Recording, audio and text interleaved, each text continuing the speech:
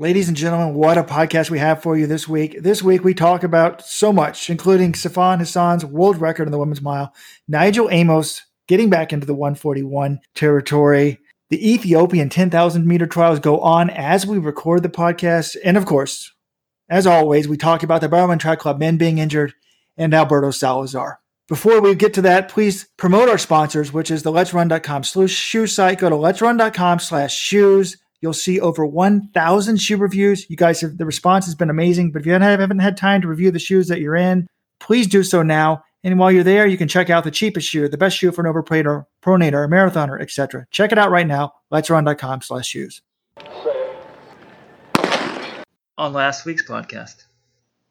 And then we're going to run the women's mile, John. And I see that your notes are, you're asking, could the women's mile world record go down? We got Genzebe Dibaba, Sifan Hassan, both are injured. Now, the women's world record, right, is 4:12.56 from a Russian. Why are you even asking this? To me, 4:12, take away 20 seconds is 3:52. No, we're not going to see a 3:52.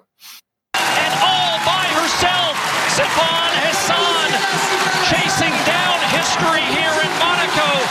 Watch the clock. 4:12.56 is now no longer the world record as Sifan Hassan takes down the mark here in Monaco. Hello, everyone, and welcome to a special Victory Lap edition of the LetsRun.com Track Talk podcast. Taking victory laps for a few reasons. One, Sifan Hassan has broken the world record in the mile, 4:12.33 in Monaco last week. England have won the World Cup of cricket in a super over against New Zealand. I'm sure we'll talk a lot about that. Okay, maybe not. And most importantly, I get to take a victory lap over Robert, who very clearly misprognosticated the mile world record in Monaco. Robert, what do you have to say for yourself? I'm not really sure what to say, John. That's rare to find myself speechless, but I don't really want to reveal the behind-the-scenes things, folks, but if you go to the Apple Podcast review page, you'll see some of the 5-star reviews. Thank you for the fans for giving us the 5-star reviews. They're coming through at a very high clip. But, the most recent review I see on there, best running news podcast out there. I listened to several, and this is easily the most informative. I really enjoy the banter between Robert and Jonathan. Please keep it going. So, folks, as the producer and owner of the show, John, sometimes I have to say things that necessarily I don't believe in. Weldon tells me what to say just to keep the banter on. Do you think that Kornheiser and Wilbon and PTR are actually disagreeing? That's all produced, staged. Of course, I predicted someone would run 2:09 and then 2:02 in a freaking mile. No, of course not. John, yes, you're right. But, thanks. That's all I was looking for, Robert. That's all I wanted. But what I'd like to do is let's bring in Alberto Salazar into the podcast right away. We have to have our weekly quota. I want to congratulate Alberto on doing yet again a little asterisk world record, folks. The knock on Mo Farah is he never ran fast. And he did get an indoor 2-mile world record, I think, is the only world record he has, John. Is that correct? That's right. And now Salazar has coached a guy to an indoor mile world record, which is inferior to the indoor 1,500-meter world record. And now this women's world record, yes, very impressive. But if you convert it to the 1,500, we're only looking at the 6th or 7th fastest all time. So please get back to me when Al Sal's crew does something even more crazy, runs like 2:10, 1:55, and gets an outright world record. All right, well, Robert, I will counter with this then. Sifan Hassan, her last 2 races, she's run 8:18 for 3,000 meters and 4:12 for the mile, which she came through 1,500 in around 3:55. It converts to about a 3:53. I want you to tell me how many names ahead of her on the all-time list at both of those distances do you think achieved those times without the aid of performance-enhancing drugs? Because I think there is an argument to be made. You could say Sifan Hassan is the clean world record holder at both those distances. Assuming she's clean, yes. That is assuming she's clean, of course. But I think you're undermining her accomplishments here. Oh, it's very impressive. And, all the women's running right now is just going to a new level. There was people pretty close to her. Laura Whiteman, 4:17, Gabrielle Seppers-Divorce. A lot of people. You guys remember it wasn't how long ago Morgan Usain was number 1 in the world at 4 flat. we've got 8 women in this race. I mean, including an Irish woman, Ciara Mageean, or however you say that, 4:19. I mean, there's so many women under 4 flat. Women's running is really at a new level. And one thing, John, I think you and I were talking off air about this. It's interesting to me about women's running is the mile. Women are still like, when you compare it to men, I don't know if it's percentage basis, but just like if you look at it in terms of, take a man that could run a 14:11, which is the world record. So many of them could run under 4:10 in the mile. Almost anyone that could run 14:11, right, in the men's 5,000 would easily break a 4:10 mile. But the women don't run as fast at the mile. It's kind of strange to me. I'd like to see the physiology of it. And I wonder if that has something to do with sort of why the XY women are so good at the 800 and the mile. I'll reach out to John Kellogg. Maybe next week we'll have an update on that. But let's talk about enough where I look bad, John. Can we talk about something else in the meet or get Weldon in on the show? I was correct about there being no women's world record in the 1500. Thank you very much. Men's world record. Correct. Yeah, not exactly a difficult stance to take that someone's not going to run 3:25, but you took it. You were brave enough to take it. Timothy Cheruiyot getting the win there in just under 3:30. Interesting race, though, because this has some implications. He got past fairly late in the race. I mean, he did come back to win, but at the bell, it was still close with him and Ingebrigtsen. And your takeaway was sort of, was this a game plan for Ingebrigtsen or anyone else to follow to try to beat Cheruiyot at Worlds? But you could also say Cheruiyot employed the game plan to prevail at Worlds because he ultimately did pull away in the end of the race. Yeah, I thought it was a really brilliant strategy after the fact. I mean, it doesn't sound like it was intentional. He said he wanted to run fast, and he ran relatively fast, but not super fast. But I thought this, to me, if I was a Kenyan and I'm used to just running these Diamond League races, I would be nervous as heck when I showed up at Worlds. Haven't done a tactical race. I didn't grow up in the NCAA system. And then all the money in the world, all the pressure, and you got to run a tactical race would really scare me. So I think this is what he should do at Worlds. You take it out hard. If nobody comes with you, you try to time trial it. Even that, though, was scary. But then you back off a little bit on the third lap. And, you make it an honest race, basically. Relax a little bit on the third lap, and then blow them away at the end. And I think that's a smarter strategy than trying to do like what Alan Webb did that one year at Worlds where you just blow it out, at 800 meters. I don't think that's smart. He needs to have an honest race. And I think if it's an honest race, no one's beating him. And we had some other highlights. Ajay Wilson got a win in 157. That was a non-Diamond League event.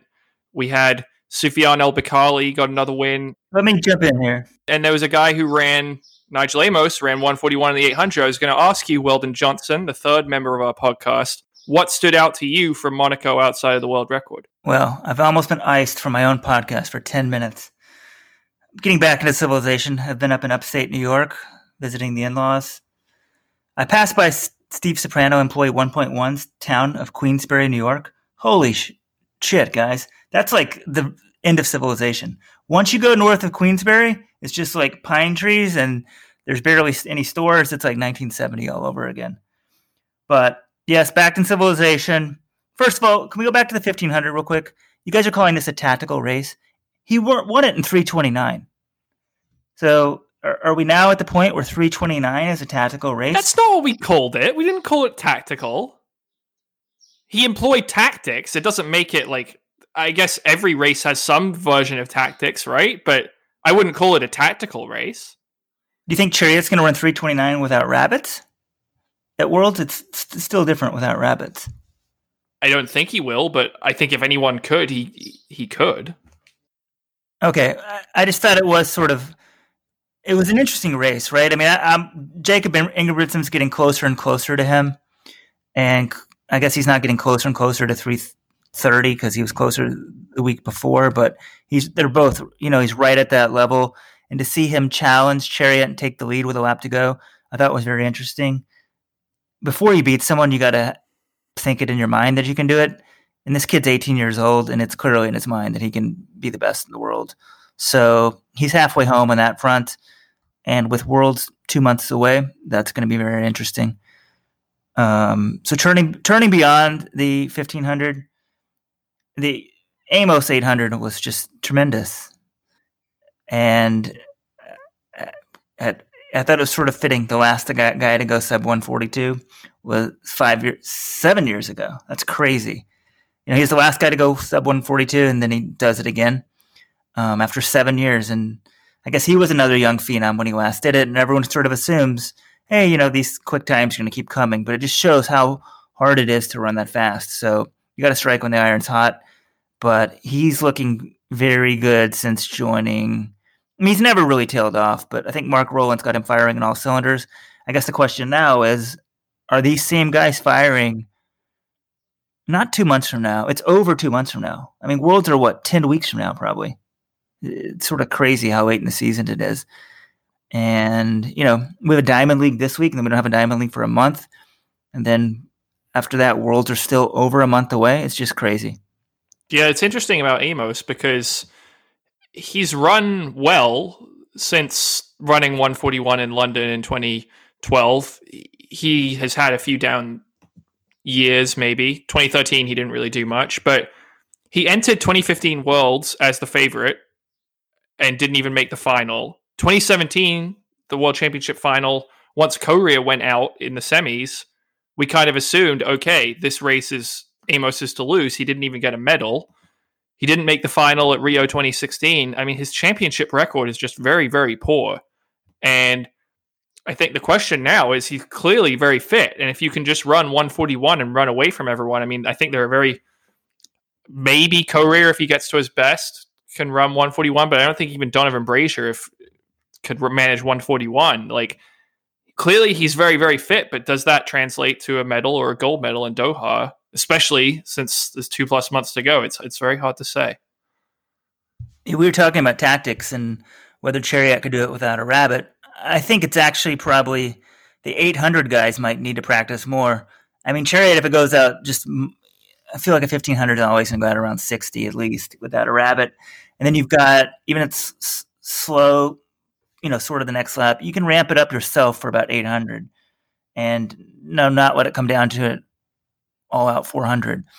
Whereas the 800, these guys are used to the rabbits sort of dragging them all out. And, Radisha's gone wire to wire before, but every time Amos has run 141, he's had someone in front of him. And I think for him, like, as you said, he's gone into Worlds as a favorite before and didn't make the final. And the hardest final to make at Worlds is the 800 meters because it's ruthless.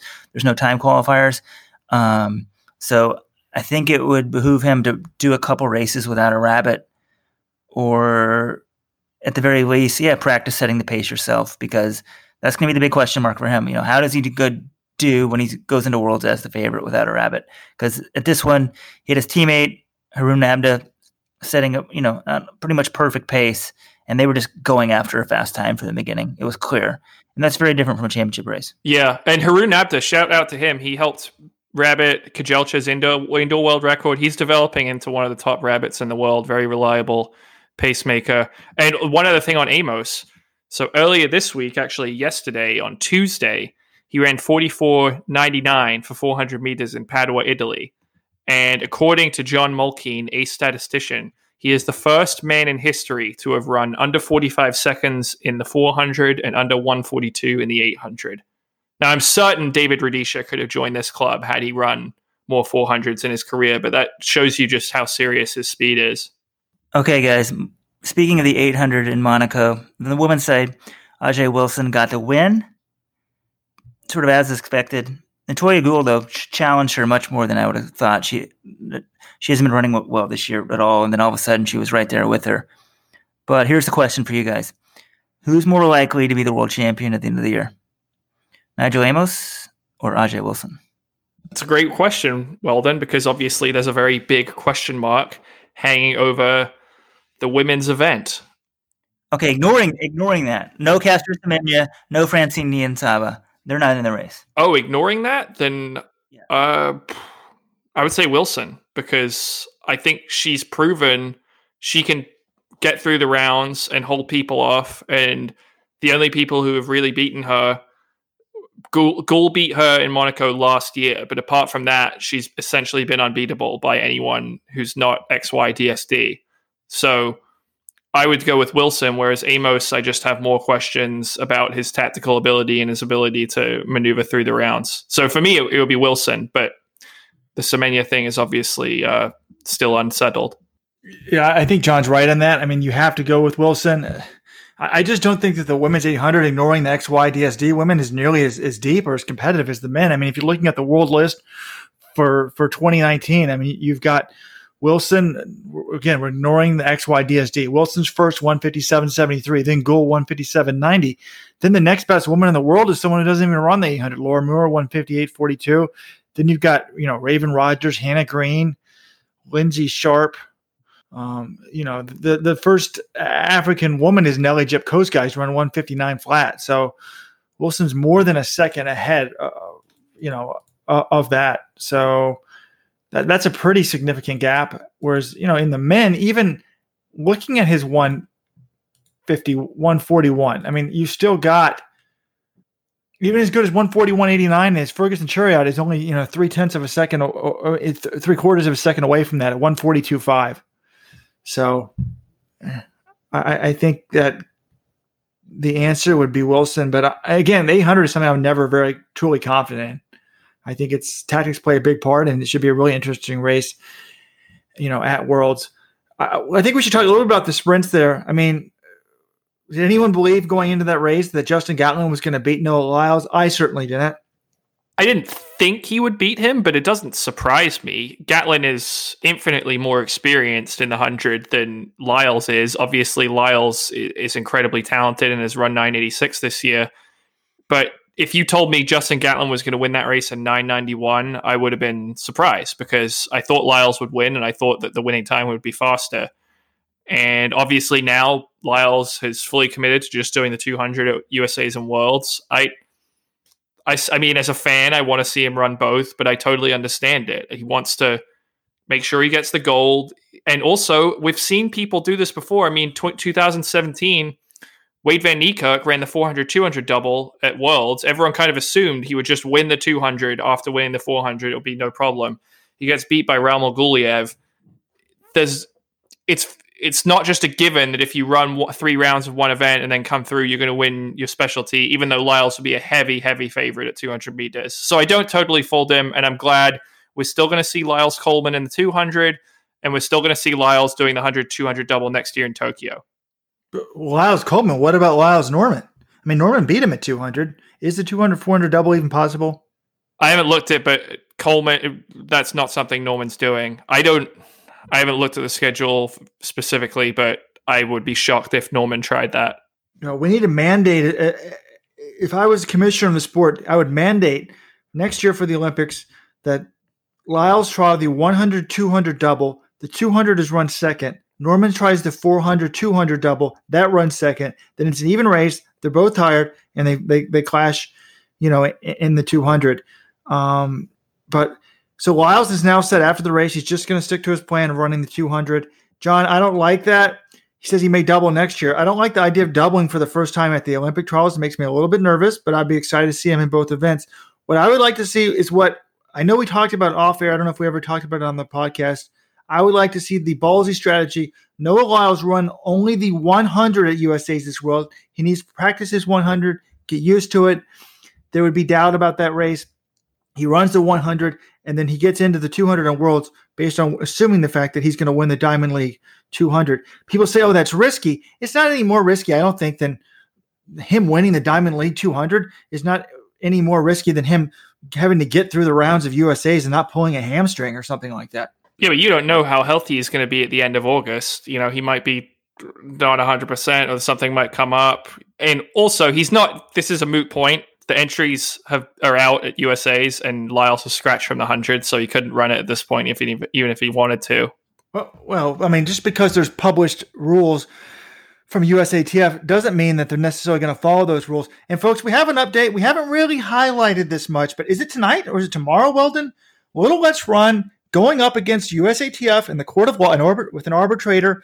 We have funded an appeal of the Pan Am's team, or we are potentially on the hook for funding appeal. There's been a second arbitration hearing scheduled with David Guyfinger representing the athletes. A number of athletes have contacted us saying they deserve to be on the team based on the 2019 marks. And David Guyfinger has filed an appeal on their behalf. The appeal costs $2,000. Our lawyer, Mr. Geifinger, is confident that if we win the appeal, we will not have to pay, and USATF may be forced to pay. So that'll be interesting. Weldon, you're the money man. Please tell us what this means. Well, first of all, I wouldn't say we're going up against USATF. Essentially, we reached out to David Greifinger, or reached out to someone and said, hey, can someone represent these people? In my mind, we're just standing up for athletes who are deprived of their right to compete at the Pan Am Games. This is special for me personally. Pan Am Games is one of 2 international teams I made. It's sort of an afterthought for a lot of athletes, but if you made the team by the stated rules, you should get to compete. And it's very clear USATF is not following its stated rules. So once we heard athletes could appeal, we sort of reached out and said, hey, we want a lawyer who will handle this for us. David reached out and said, I'll file it. I'm already filing some appeals. And then we said, what does this cost? We don't think the athletes should pay. And he said $2,000, and hopefully you can get that money back. So, and other people, some Let's Run fans have reached out saying they want to support the cause and chip in, because I think the whole community is sort of behind this, just sort of standing up for athlete rights and fair rules that are the same for everyone. And instead, that hasn't happened. So hopefully we find out that these people are put on the team, or at least a consistent set of rules are in place for the Pan Am Games. I think that should do it for Monaco. Since John tried to embarrass me at the beginning of the podcast, I'll now return the favor. Tried to. I think I successfully embarrassed you, Robert. You were not embarrassed? Well, the Jonathan Gault, folks, we have some bad news to report. The Jonathan Gault jinx has struck.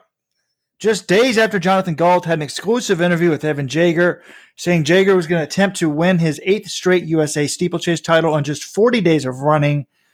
We've learned, actually, thanks to Jonathan's own reporting, so he's not afraid to report stuff that ends up, sort of dinging his reputation.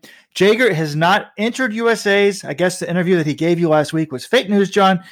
But Jager, a number of big names, John. Let's go through the names of the people who are not running USA's. Okay, we've got Evan Jager, who is the defending Olympic silver medalist, World Championship bronze medalist. We've got Robbie Andrews, 2017 USA champion in the 1500 meters. We've got Eric Jenkins, who made the 5,000 team in 2017. We've got Ryan Hill, who also made the 5,000 meter team in 2017. We've got Brenda Martinez. She's a former World Championship medalist and 2016 Olympian. Sean McGordy, NCAA champion in the 5,000 meters last year. There may be more. Those are the ones that I've noticed so far. John, do we have any Bowerman Track Club men running the race, or can we just say all BTC men are out? No, you're forgetting the reigning Olympic champion, Matthew Centrowitz. He is entered in the 1500. We've got Grant Fisher and Lopez Lamong, reigning champ in the 10K. He's running. So Bauman has taken some hits for sure, with Jager and McGordy and Ryan Hill all not running, but they're still going to get some guys on this team to Doha. So it's like the imports are running? They got to import new athletes? I guess Lopez has been on the team for a while. Lopez has been around. So it's like the true veteran, the guy who can survive anything, getting out of Sudan and all of that stuff. I mean, like a true inspirational story, who somehow won a USATF mile and 10K title. Of course he's going to be running, but everyone else is out except for the new imports. Well, and Jager not running the steeplechase opens the door for a former Bowerman Track Club athlete, Andy Bayer, who has been the bridesmaid to end all bridesmaids recently. He was 4th in 2015. He was 4th in 2016. He was 4th in 2017. He was 3rd last year in the steeplechase, but there was no team to make apart from NACAX. And he was also 4th in the Olympic trials 1500 in 2012. Now he's the 3rd fastest guy in the country this year. He's 10 seconds faster than number 4. He's at 8:16. Jordan Mann's at 8:26. Is this finally the year Andy Bayer gets to run at a global championship? I sure hope so. I mean, 10 seconds is a lot. I mean, an 8:07 guy, a 4-minute miler doesn't worry about a 4:10 miler. I guess this is twice the distance. So, does a 9 flat 2 miler worry about a 9:10 2 miler? Not normally. So let's keep our fingers crossed, on that front. But how disappointing is this for Jager? I was really excited to see him sort of vulnerable at USA's. It was going to be exciting. And then if he made the team, it was going to be one of the biggest storylines of the summer, because it seems like the steeple's sort of there for the taking. And now the question I have is, guys, a number of years ago, when did he fall and run 8 flat or 8:01 or whatever it was? Exactly. I want to play some audio. Perfect timing, Robert. Here we go. Are we going to ever see that A flat? 5 years ago. 4 years ago. July 4th, 2015, Paris. I remember where I was for this.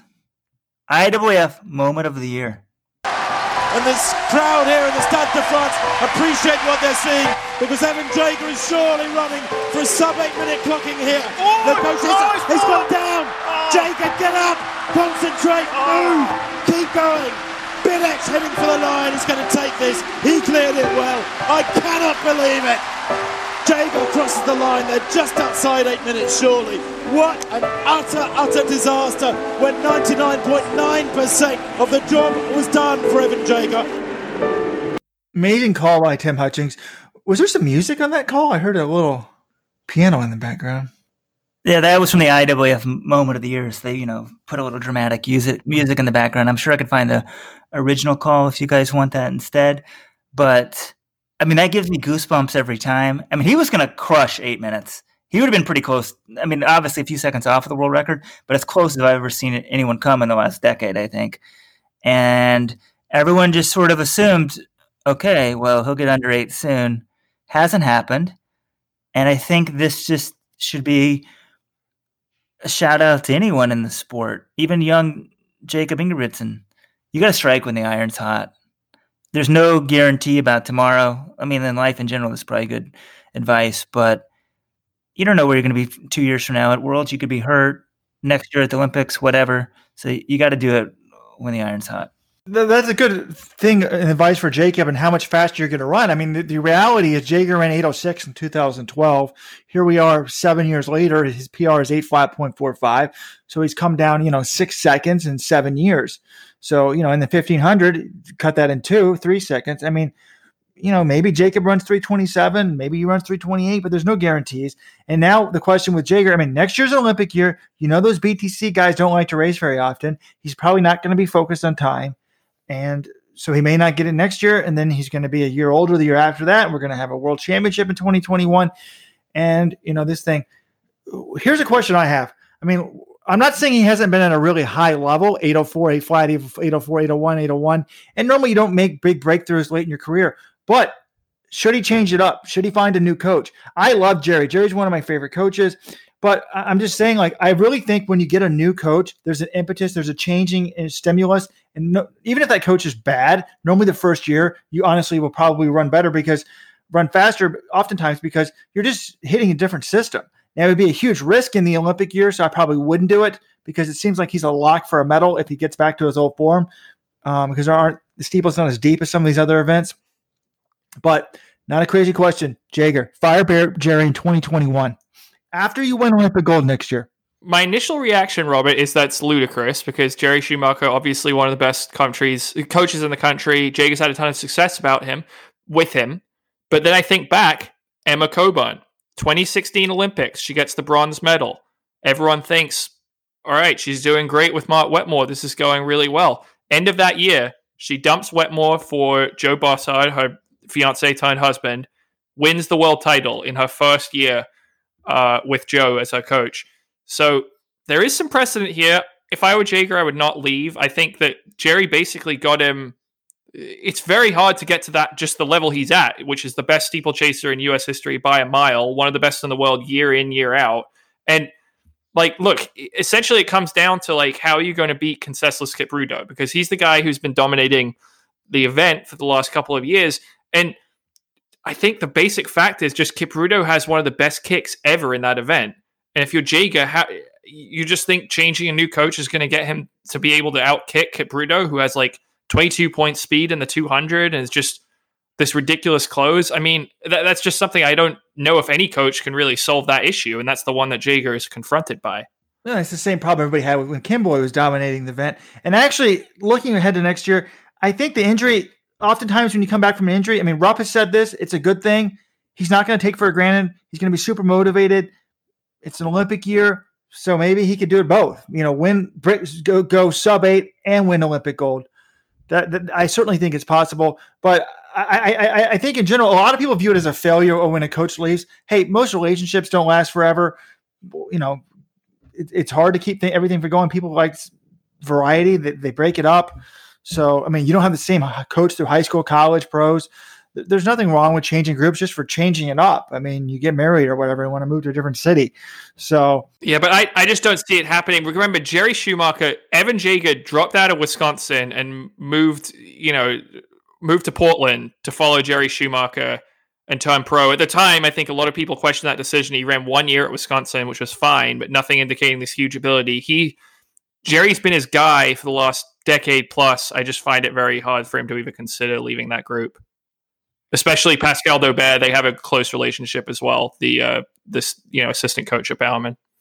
I mean, if any of Jerry's guys ever left, they all seem to retire. Not that Jaeger's about to retire, but I don't think he'll leave. But I'm wondering if this could be. I assume he's not going to race this year if he's skipping USA's. If not, maybe we should put on the first Let'sRun.com steeplechase in like September. Oh, let's do it. You can go sub-8 there. I mean, seriously, why not? We can find some money or stream it or something. No, let's do it in the winter.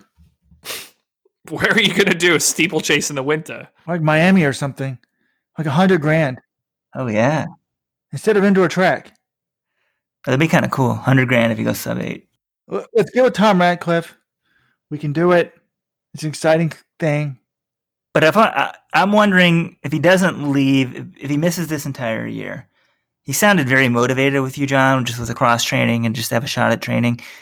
If maybe this just makes him super hungry last year and appreciate the opportunity he has and go crazy. And I think as athletes get older in their career, they need some sort of new stimulus. And none of Jerry's athletes have shown that they'll leave the coach. So maybe this is it. A serious injury, if he can come back from that, it's a stimulus he needs. Or just change the stuff up. I don't know. I mean, like Roger Clemens, John, when he left the Red Sox, essentially got cut by the Red Sox. Then he became a much better pitcher going to the Blue Jays, that sort of stuff. People thought his career was over, and he probably went on another 10 years. Now, obviously not a perfect analogy because at some point I think steroids entered the equation. I mean, not a perfect. And hopefully they're not in this equation. So, but I forgot, guys. Listening to that Jaeger bit, we heard the Tim Hutchings call. It was one of my favorite calls of Tim. We didn't play the Tim Hutchings call at the beginning of the program when we started with the women's mile record because he's on their national feed. Their feed wasn't as good. He didn't really, even with 200 meters left, I think he said, I don't think she can get the world record. In contrast to the guys at NBC, Swangard and Cox, who were talking about it, with a lap to go. John, when you're watching at home, we have access both, obviously, to the Olympic Channel, NBC Sports, and NBC Gold. Basically, Olympic Channel, NBC Sports, or Gold. Which broadcast do you watch and why? I watch NBC Sports Gold. The main reason is just to get screenshots if something crazy happens, that we've got documentation. And also, they show more of the field events. There's no commercials. It's just a straight 2-hour broadcast. So that's usually Tim Hutchings, Steve Cram, and sometimes Chris Dennis. But Robert, you have a conspiracy theory here, and I'm very interested to hear it. Can you explain the conspiracy theory? Well, I watch Gold. I have both on generally. I have a TV on that's on the Olympic Channel, and then Gold on my computer. And I kind of like that. And the one reason why I watch Gold, John, which broadcasters do you prefer? It's interesting. I mean, I like all of the broadcasters. I'm friendly with most of them, so I can't really I don't want to pick and choose between them. I mean, you told me off air, but I guess you're not willing to say it on here. Okay. I just feel bad betraying people. I think they all do a fairly good job. I prefer the international feed for most things. I prefer Otto Bolden in the sprints, so I'm getting real insight there. So it's weird, the distance races. But the main reason why I watch NBC Gold is this is my conspiracy theory. It's way ahead of the Olympic Channel. It's at least a minute ahead. So, I'm watching it, and then if a world record happens, I can watch over and watch the other event. So on the NBC Gold thing, I'm watching it. They don't even see the world record coming because who saw it after a 2:08 first half mile? And then I switch to Gold, and then they're talking about the world record the entire last 300, most of the last lap. And I'm like, how much of a delay is there? Could they possibly know that the world record was already set? And remember last week, we also praised Josh Cox for seeing that Hagos was kicking a lap early. So with a minute or more than a minute delay, my question is, are they somehow on Twitter knowing what's going to happen and then being informed about it? Because it would be a big advantage. I mean, it's totally possible. It's sort of interesting. I guess we could reach out and actually ask them. But yeah, it's sort of interesting because this week Tim Hutchins, it was for a world record, it's probably one of his worst calls. They underestimated it happening, and with about a lap to go, I thought, oh, it's definitely possible. Just seeing what she had run, I thought it was possible. But they were just, you kind of have a paradigm in your mind, and they weren't thinking about it. So then, sort of like 50 meters to go, he kind of recovers. Whereas Josh Cox, maybe with a minute delay, he was right on it from a lap to go. But in fairness, maybe he just had it was good announcing, because with a lap to go, I thought she might get the record myself. So, well, no, and I like it. He both last week and this week, Josh made bold predictions. And John, there's nothing wrong with being wrong. I like people saying what they believe, unlike you couching, you're not even saying who your favorite announcers are. Shame on you, John. All right, you know what? I'm going to come out. I'll address it, Robert. I like Hutchings and Cram better. I think they do a better job. I think nothing against Paul Swangard and Josh Cox. They do a good job as well. I prefer the Brits. That's where I land. It's because you're a British nationalist, you xenophobe. Yeah, well, John, the xenophobe has even gone to Jonathan Gault. So I should have made fun of John at the beginning of the show. Compared Hassan's world record to the English Cricket Cup, like something that nobody cares about. Hey, there are millions of people in England who care about it. That's a typical American point of view right there. Just because you don't care about it, just because it's a sport John you don't told play. me the Cricket World Cup was bigger news in England than the Wimbledon final. It was. But here's the thing. You guys make this big deal about winning the Women's World Cup in soccer when very few countries even care about women's soccer. Whereas in England, again, very few countries care about cricket, but England's one of them. So they make a big deal about it when they win. Wow, that was one of the most sexist things I think I've ever heard out of John's mouth. Very few people care about women's soccer. No, that's not what I said. I said very few countries care about women's soccer, and that is not inaccurate, Weldon. But I would say there's only 5 countries in the world that care about cricket. So I think way more countries care about women's soccer than cricket. I don't know. I don't know about that. At a high level with money? Well, then, recently, the European federations have been putting more money and interest into it, but for a long time, even England didn't care about women's soccer that much. Now it's becoming more popular, but cricket, there are probably about 10 countries in the world that really seriously care about cricket. Women's soccer, look at Thailand. Thailand made the World Cup and got embarrassed by the United States. And USA is really good, but part of it is because there just aren't that many countries who are putting resources into high-level women's soccer. I'm not saying that I like watching the tournament. I thought it was great, but I think it would be fallacy to say, oh, there are tons of countries who really have invested in women's soccer before the last, few years or so. Agreed. But the Thai cricket team wouldn't be very good either. Fair point. Speaking of Women's World Cup, you guys didn't ask me about the parade last week. Oh, I know that I started to go there earlier. I said the reason glad that you could join us on the podcast, because we didn't start with him because Weldon was gone last week, John, and the podcast went just fine. I got lots of emails and tweets saying how great the podcast was without Weldon. Okay, not really, but if you go to the Apple Podcast review page, people are saying, I love to listen to the podcast and listen to Rojo tell us how great he is every week. There's no mention of Weldon, so I don't have that in front of me. But Weldon, how was the parade? You're obviously impressed by Megan Rapinoe's speech, which you wrote about on the message board. But Rapinoe, can we pronounce her name correctly, Robert? She did just win the World Cup and the Golden Ball and the Golden Boot. Can we at least pronounce her last name right? Rapinoe. Thank you. So I rushed down there, and right when I get there, like this double-decker bus or maybe a tractor trailer or something's going by, and I'm like, oh shit, I don't think any players are on it. But and then I saw some other people coming, like maybe 3 or 4 more sort of float-looking things, and I'm like, okay, where's like the famous players? And I figured they'd be in like white uniforms. Then I reviewed my photos, so I thought I missed all the players and just saw like the hangers-on from like Volkswagen and the sponsors of the thing. They get to go in the parade as well. But then in one of my photos, I saw it was clear that Governor Cuomo was in there, and he was on a parade with floats. So I did at least see a few players. Then I bought I assume a knockoff T-shirt, Women's World Cup T-shirt for $10 on the street, and got back home. So for me, it was a success.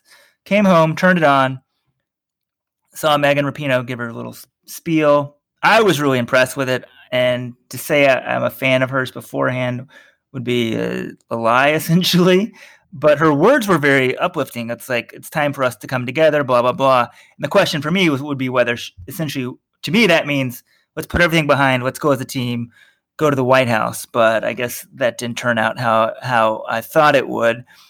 But I thought it was interesting because I posted this thread essentially saying, look, I loved her uplifting words that she gave at this speech, and America's just so divided. A lot of people don't like the fact she doesn't, stand for the national anthem. And they just blasted her. They're like, whatever, hypocrite. And you can dislike some actions that someone else did and still like their words and find a speech very promising. And that's what personally I liked. But hey. All right. So that was our soccer international sports detour of the week. We still got some more track and field to talk about, though. London Diamond League coming up this weekend. Bunch of pretty good events. It's not Monaco. It's the week before USA's. A lot of Americans are skipping it, especially I don't think any American distance runners are running it, but there's a pretty interesting 5K. Ronex Kipruto is running his first ever 5,000 meter race, track or roads. Got a bunch of Aussies in there. It's kind of weird. I was talking to some agents and they're not really sure how Australia is going to pick their team still, because they had the Australian Championships were back in February, which was won by Jordan Guzman. Now, Jordan Guzman says he wants to run for Malta at the World Championships. I'm not sure how that process has gone, but you've got Morgan McDonald, you've got Sam McEntee, you've got Stuart McSwain, Brett Robinson, Patrick Tiernan are all in there. Hugos Gebrewet's in there. Jakob Ingebrigtsen is running the 5K. And he's never really gotten a fast one because his PR is 13:17 from the European Championship final last year. So I think that's going to be interesting. Does Kipruto just try to go out from the front and drop everyone, or does it turn into a real tactical race? Wait, he wants to run for Malta? Yes. Why? Is he Maltese? I assume he has some sort of Maltese roots. I don't know why, but I did read an article in the Times of Malta. He competed for Malta at the Games of the Small States of Europe. So I don't know if his thing has actually gone through with the IAAF or if he's going to be able to run at Worlds, but apparently the Australian champion in the 5,000 meters wants to run for Malta. And not Australia. And not Australia. We need to look into that. But I was a little distracted, to be honest, John. I haven't been listening to what you're talking about. Something about London. I'm a little upset with London. Do we really want to have to work both days this weekend? I have a young family. About some meet. Only a few people are going to be at. I've got breaking news, and I've been watching the Ethiopian 10,000 meter trials live as we speak, folks. I don't know if you guys knew they were going on. The women's race is over. As we're being recorded, we need to get off this podcast so I can watch the end. Letzinet Gede is 1 in 30:37. Netzinet Gudita is 2nd in 30:40, and Sinbera Teferi 3rd in 30:45. So 4th place to 30:46. So that has happened. The men's race is going on right now. We were linking to the message board, which has a link to the Facebook live stream. Some guy is just standing trackside with a camera. And folks, we love the 10,000. Let's Run loves the 10,000. But this is depressing to me.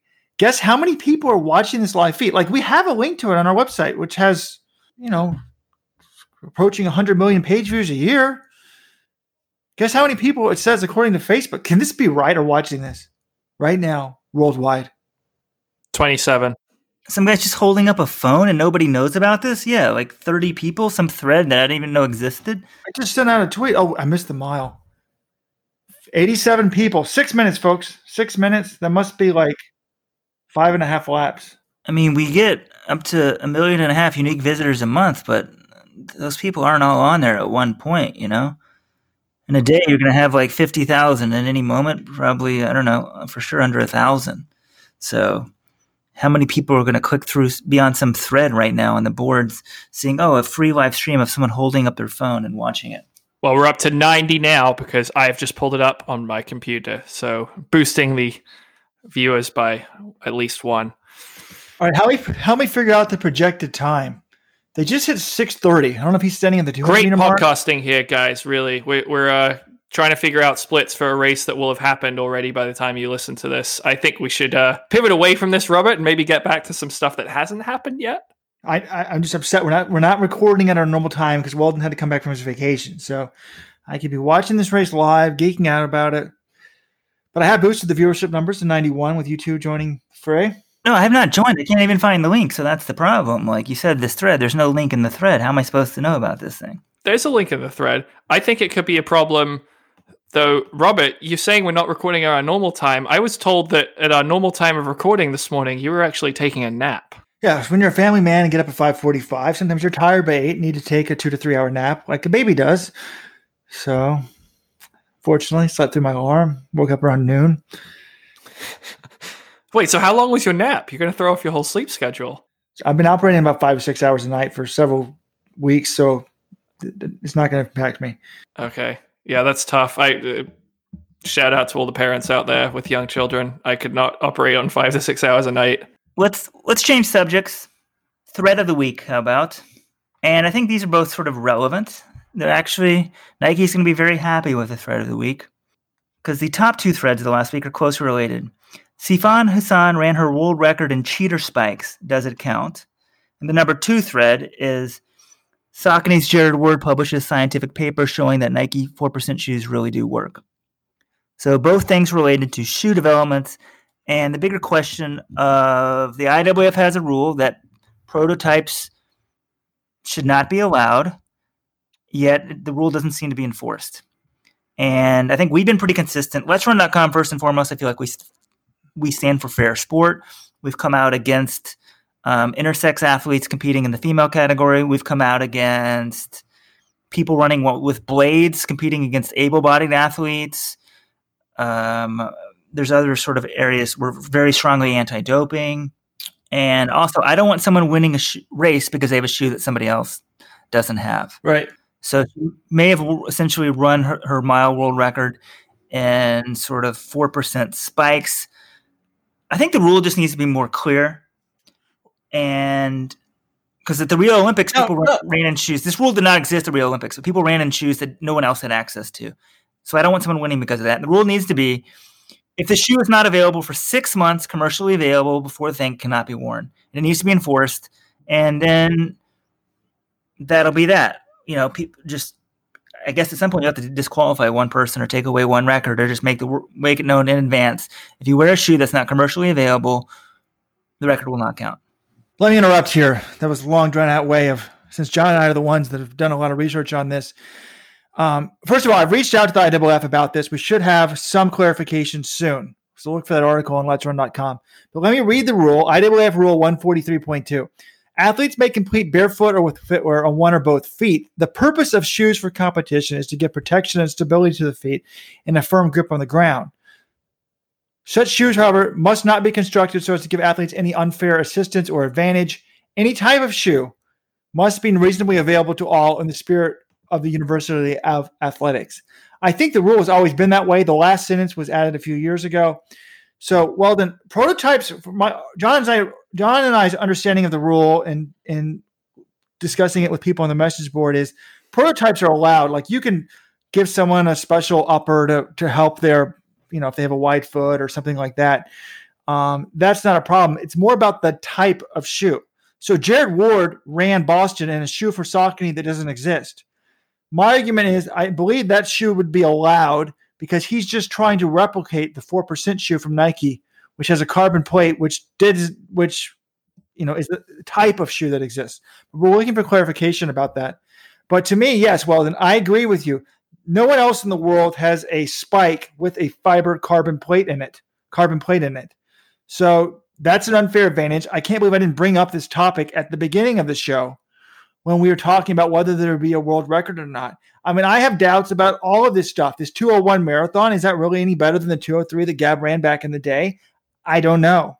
And I think it's clear that people are wearing shoes constructed to give athletes what says unfair assistance or advantage. So what is unfair assistance or advantage? I mean, you're right. Well, that rule is not really that clear because it says the purpose of shoes for competition is to give protection and stability to the feet. That's part one. Well, I would argue that none of these shoes are designed for that. They're designed to have people run faster. But it says unfair advantage or assistance.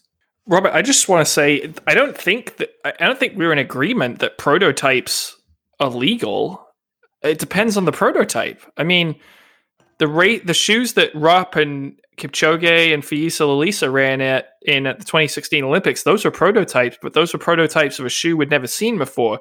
Now that last line saying that any type of shoe must be reasonably available to all was not in place at the time, so it wasn't like they did anything wrong. But I think if that was the case, you point out with this new shoe where we haven't seen, they're very like, it seems like there's a lot of foam or a lot of extra foam in Hassan spikes. Those ones seem to be a prototype and they're not available to all. Okay, John, but first of all, yeah, prototypes might be allowed if a similar shoe exists, is what I'm saying. I'm saying that might be the case. Right, That's the way I'm reading it. Might be. But I would argue, no, that in 2016, we didn't really get in this, but shoes must not be constructed such to give athletes any unfair assistance or advantage. I think that they definitely had an unfair advantage, or certainly unfair advantage. It says unfair assistance or advantage. I think they had unfair, advantage in 2016 that no one else had. Well, other people did have it, the Nike athletes. So I don't know. This isn't a Nike bash session. This is a fact. I mean, their shoes were better than else. So they add in the thing that must be reasonable available. I agree. When I've written them in my email, I specifically said, if you come out with the shoe and put it online on Saturday and the Olympic marathon is Sunday, is that considered to be reasonably advantage? It's not. In my opinion, and I think Nike might actually want this because they know about this rule, and yet Laura Moore ran in a similar spike indoors when she set her British record, and now it's on. I think Nike may just, I don't know if they're just purposely trying to get a DQ because it would be great marketing publicity for them. I mean, it would be amazing. Does anyone really care if there's a mile world record when the 1500 world record's better? So I don't know, but I agree with Weldon. They need to enforce this rule. I think a DQ is warranted in this case. Well, I'm going to disagree with you on the 2016 thing, Robert. If those shoes have been on the market, the Vaporflies, for several years now. They have not been banned for constructing an unfair assistance or advantage. I think, just because they were a better shoe, this IAF has ruled they're within the rules that they don't constitute an unfair assistance or advantage. I don't think you could just say just because it was a better shoe relative to another one. You can't just say, oh, Kipchoge's wearing, racing spikes and someone else is racing in clogs. Does Kipchoge have does that make it unfair just because they're better than the competitor? I don't think so. I think it's unfair if the IAAF says no one is allowed to compete in these. Well, right. They need to, the rule should have been clear in 2016, so I probably wouldn't retroactively DQ them. But read the second sentence of the rule. The purpose of shoes for competition is to give protection and stability to the feet and a firm grip on the ground. So I don't think that's the argument. Is that the purpose of the construction of a carbon fiber plate where you have a huge heel lift? I don't think that's the purpose of that shoe. The purpose of that shoe is to help you propel you forward and faster than normal. John, so you're saying if, let's say somebody comes out with a new shoe before the Tokyo Olympics and it's got rollers on the bottom or some new spring thing, no one else has it. Let's say Hoka comes out with it and Jim Walmsley wins the Olympic marathon. You think he should be allowed to be the Olympic champion because he won because of this shoe? I never said that. Look, if there are rollers on it, the IAAF would say they're giving unfair assistance or advantage. Let's say they have a better foam. They find a better foam. It's a better 4%. It's got a new angle, but it's not available. They keep it secret. He's the only one allowed to it. He wins the Olympics trials and then the Olympic marathon, and no one else has access to it. And then afterwards, other companies copy it. You think that should be allowed? Well, according to the IAAF rule, he's violating any type of shoe must be reasonable available to all. So no, I don't think that should be allowed. But he's not violating the shoes inherently aren't unfair unless the IAAF deems that these shoes are unfair. It's about right now you're talking about a gap between who has the shoes and who doesn't have the shoes, not about the shoes themselves being inherently unfair. Right. Need to be available to all, and those shoes wouldn't be available to all. So they need to start enforcing this rule, because how are we going to know what advantage the shoe has? Right. But sort of new design prototypes, not just some sort of give someone a custom upper or something like that. But if it's a new technology, it needs to be out there commercially for, say, 6 months, and then people can decide if they want to use it or not. I think that's fair. If you have a rule, what's the point of the rule if you're not going to enforce it? I agree. John, thank you for stopping me from figuring out the pace of the Ethiopian 10,000 meter trials for the men. All we had to do was wait a few minutes. They've hit 5K in 13:31, so we're looking for a sub 27 clocking here. All right, let's talk a little bit. We talked earlier in the show about imports at some point. I forgot when, but let's talk about the latest addition, the latest import to the Nike Oregon project, which was founded to bring back American distance running to the top of the world. Can someone pull up Weldon, while I'm talking, can you please pull up the Wikipedia page for the American project, for the Nike Oregon project, and talk about their desire to set bring American running back. But we have the NCAA 1500 meter champion from last year and runner-up this year, Jessica Hull of Australia, has signed with the Nike Oregon project. And people were very excited about this. There's fans. So it was both ways. I mean, it's like anything. Like, a lot of people were excited to see her join such a prominent group, but also there were some critics because this group was founded to bring back American distance running. And yet now most of the athletes, at least the ones that Alberto Salazar coaches, are foreign champions. Robert, I mean, yeah, okay, it was established to promote American distance running. I think you can say they mostly achieved that goal. They got Olympic medals for Galen Rupp. They got the Olympic champion in the 1500 meters for Matthew Centrowitz. They've had success with other athletes at other distances. I don't see a mission statement. I don't know what their current mission statement is, but I don't think it's fair to just hold them accountable and say, okay, when they founded the group in 2001, this is the only goal, and that now you can't change things. You can't add any other athletes from other countries if they don't want to. I think most of these groups in the United States have athletes from multiple countries. You look at Bowerman Track Club, they've got Mohamed, they've got Mark Scott. You look at Oregon Track Club Elite, they have Nigel Amos, they've got Francini and Saba. I don't see anything wrong with other athletes from other countries coming over here. And yeah, okay, maybe it's not what they were initially founded for, but how many companies were founded for one purpose only to start doing a different thing? I mean, I don't think this is a big problem that one of the world's a great young 1500 meter talent is now training in the United States. I don't think it's a problem. I just bring it out to talk about I think, again, we often give coaches so much more credit than they deserve.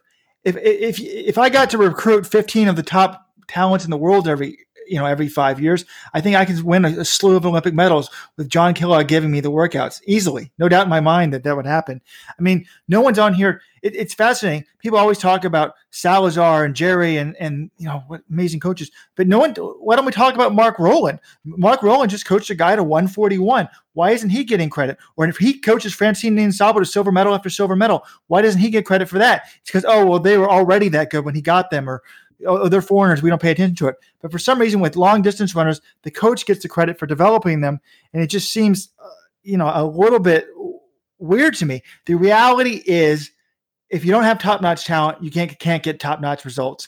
Alberto learned that the hard way when he started with the Mike Donnellys and Chad Johnsons of the world. He had to upgrade the talent level.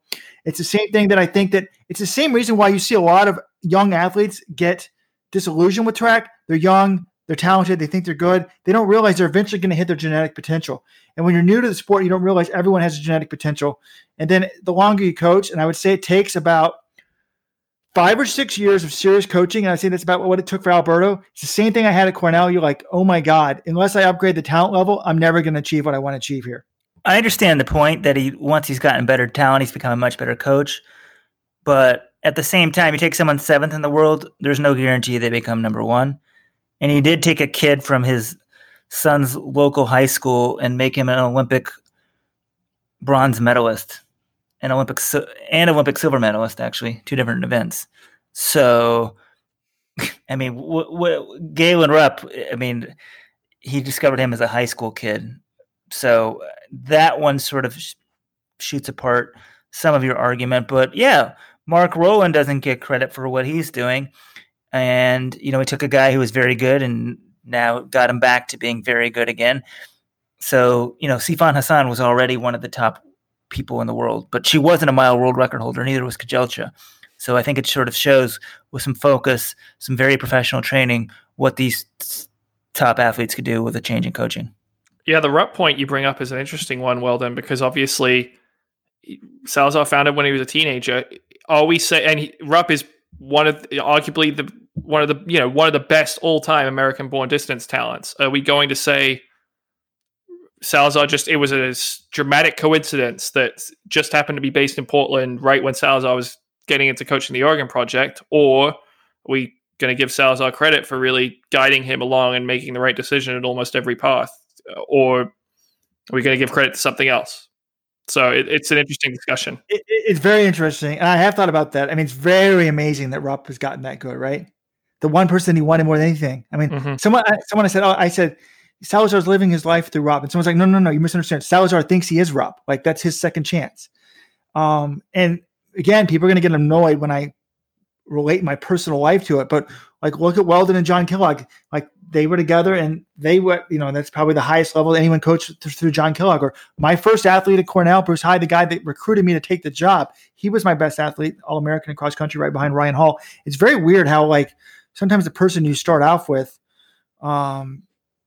it takes you to this level, but you can't sort of replicate it with other people, and you've got to sort of recruit them. But, the Oregon Project, you got Pete Julian coaching a bunch of people, and Salazar, of the one Salazar coaches, I think he coaches Rupp, who's American.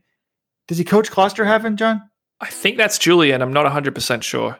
He coaches Hassan. Well, we don't even know who's going to coach. He coaches Clayton Murphy. He coaches Jordan Hussein. They're both American.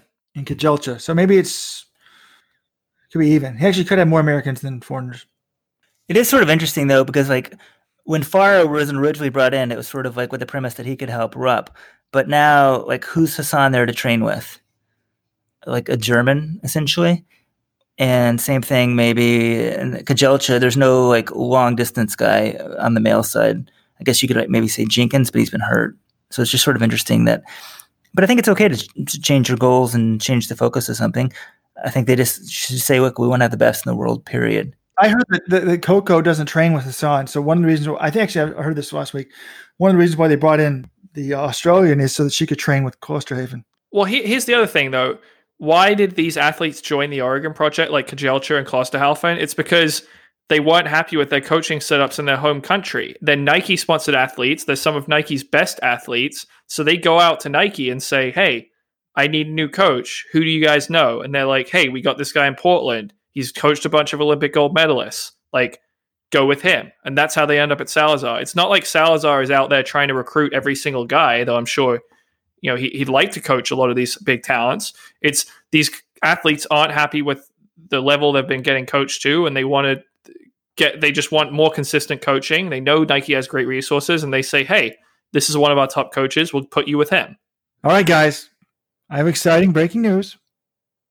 The Ethiopian 10,000 trials are over. I did not watch the end on the Facebook feed, so I'm assuming that these results, they were kicking into him for the win and not just trying to get top 3. But incredible performance by the Ethiopians. 6 guys break 27 flat. A 7th guy runs 27, all from Ethiopia. 8 Ethiopians run 27:02 or better. The winner of the race, Hagos G. He made his 10,000 debut earlier in the year, ran fantastic, did most of that work that was run by Ronix Caputo, ran 27:01 there. Today, in much better weather, runs 26:48.95. Barega, 26:49. And then the world record holder in the indoor mile gets the 3rd position, presumably qualifies for Worlds at 26:49.99. John, what do you think about this race? I mean, how often look at that depth. 6 guys under 27 in the same race, all from the same country. Yeah, it's crazy. It's almost as good as a World Championship final. Maybe you could say the depth could be even better than a World Championship final. That 3rd guy, by the way, Yomif Kajelcha, he does have a name, the world indoor record holder in the mile. But I still think you've still got Ronix Caputo out there. You've still got Joshua Cheptegei. I think Cheptegei is the man to beat, the world cross country champion from Uganda. I think he's the man to beat in the 10,000 at Worlds. But it just puts you into context, sort of how unfair this is to some of these Ethiopians. So you've got Andamlik Belahu, sorry if I'm pronouncing your name wrong, 26:53. Jamal Yima, 26:54. Abadi Hadis, 26:56. Berahanu Segu, 27 flat. Solomon Beruhu, 27:02. None of those guys will probably get to run at Worlds because they're probably just going to go with the top 3 in Gebrewet, Barega, and Kajelcha. Yet Julian Wanders from Switzerland, who finished 9th place, well back of the top guys in 27:17, still a big PR for him, a great run for Julian Wanders of Switzerland. he's going to get to run at Worlds because he has the standard, whereas Ethiopia can only send 3. So incredibly high quality race, probably the fastest 10,000 we'll see of the year. Yeah, I just counted up 10 guys from Ethiopia at 27-23 or better. I mean, if you look at the all-time U.S. list, 10th all-time is Alberto Salazar at 27-25. So in one race here, Ethiopia has eclipsed the entirety of the United States of America's history. But to me, John, the big question, or Weldon, Kejelcha, what event do you do? Salazar, I am assuming with his speed is like, let's try him in the longer distances. He'll be like Mo Farah. He'll be unbeatable in these longer distances with his kick. He'd run a 58 or 59-minute half marathon. He's got the indoor world record holder, but he only gets third here. Do you do the 5:10 double? Do you try to do the 5:1500 double? What do you do if you're Salazar coaching Kejelcha? Oh, it's easy. 5:10 double. I mean, the 5K's first, which is his best event. So you run that, and then you run the 10,000 at the end. He's not going to do anything in the 1,500. Come on, Robert. We saw in the Bowerman Mile, he got his ass kicked in that race. Like, I know it was a bad race for him, but let's be realistic. I know he's the world record holder in the indoor mile, but I think he's best suited to the distances, and 5K, 10K is a very doable double. His best event's first. That's what he'll do in Doha. Why is the 10,000 second? Conspiracy theorists will think it's been set up to make the double easier for people like this. I mean, back when people always talk about Mo Farah having the most double golds.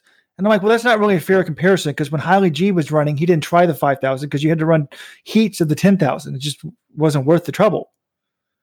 So anyways, one interesting name for me, guys, looking all the way down the results, 15th place. And this is very exciting for me.